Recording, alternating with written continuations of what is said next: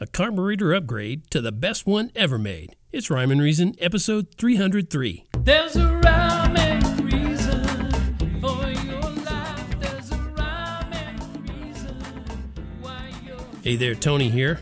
How you doing? All right? How's July going for you? Did you have a good Independence Day? We had a very low-key one here. It was just one of those years that we decided not to go brave the maddening crowds, and we stayed in, and I suggested that we do some digital fireworks, but Elgeline wouldn't go for it. So anyway, we saw some out in the backyard like we usually do. You can see them over the Broadmoor here in Colorado Springs. We live fairly close to there. And that's not actually what I'm going to talk about in this episode. I want to share a little story time with you, take you down a path I don't normally go down, maybe, a time or two before. But this is about a carburetor upgrade. Metaphorically speaking, back in 1989, my little Toyota pickup was only 10 years old. Little did I know I'd be driving it another 30 years beyond that, including up to this very day, as a matter of fact. And even though the tough little machine was running like a top, I was actually working on the best carburetor upgrade that I'd ever get in my whole life. Again, metaphorically speaking. Please allow me to explain, if you will. Another little smooth-running engine popped onto my radar in 1989, back in 89 again. And I'm using a metaphor. I want to keep saying that, and maybe I shouldn't in this case because I'm talking about a beautiful woman. I'd been writing to this lovely lady for about 3 years, and pretty much any time I actually received a reply, which wasn't very often, it would just be telling me to stop writing to her. Now, if that's not an invitation to love, I don't know what is. Well, anyway, somewhere around March of that year, 1989, I finally got a letter back telling me if I was still interested, I could call. And of course I said, get out of my face. I don't ever want to talk to you. No, actually I said, this is interesting. She's interested.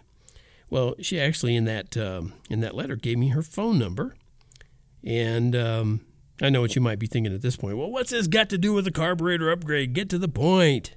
Patience, okay? I called the fair maiden, and we had a nice long-distance conversation. And back in 1989, as I keep mentioning, that still meant paying fairly big bucks on the old phone bill. But I just didn't care.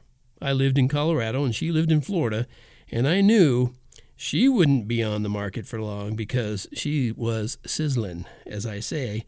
She's the carburetor I'm talking about. And I was at an extreme disadvantage with the other guy since I lived about 1,500 miles away. Now, as it turned out, this lovely lady had already been aware of how incredibly handsome I was all along, of course, but she couldn't follow through or respond positively due to other circumstances in life, which will just go beyond this, and I'm not going to include it. So, okay, to shorten this story somewhat, I'll just say I started writing to her more regularly. In fact, every single day. And she still has a big, I don't know what that is, some sort of bag full of letters that I wrote, and that proves that I still have proof that I did this. I wrote her every single day, and in some cases, multiple times a day, and would send those in like a bundle. And thanks to my power-packed writing style and the aforementioned good looks, of course, the lady succumbed to my charms and agreed to prepare for a visit from me. So I think maybe I ought to condense this even more. I made some trips to Florida. She made a trip to Colorado. I wrote her a bunch of songs. One of them was called Little Carburetor, which was a metaphoric song about her. And in August of that year, again, 1989, I actually asked her to marry me. She actually said yes, and she did marry me. Not that year. We married in February of the following year, and we're still together. So, again, she's the carburetor upgrade I've been talking about, the best upgrade I ever made. And here's the over 7 minutes demo version of the song I wrote to drive home the point. Hope you forgive the pun. And I'll be right back. Well, not right back. It's over 7 minutes. But I'll be back after this song, Little Carburetor. Burning, she keeps all the pistons burning. Red hot, her metabolism's red hot. Turning, how she keeps my heart from turning. I want all the love for me that she's got. Little carburetor, heating up my radiator. I don't know if I can cool me down. And little carburetor, always get to me sooner or later. I'm fine and then you turn me upside down. Oh, I love my little carburetor. Screaming, my radios are screaming. I need that one girl who can fill my need.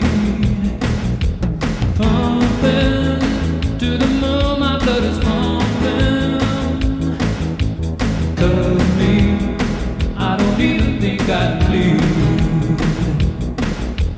Little carburetor, heating up my radiator.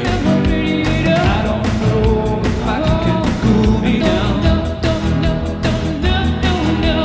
Little carburetor, always get to me sooner or later. I'm fine and then you turn me upside down. Oh, I love my little carburetor. I'm moving like a turbo, she can move me. So smooth, all the cylinders are so smooth. Drives me while this where she always drives me. Then I feel the engine start to soothe. Little carburetor, heating up my radiator. I don't know if I can cool me down. No, carburetor. Little carburetor, always get to me sooner or later. I'm fine and then you turn me upside down. Upside down. Oh, I love my little carburetor. Carburetor.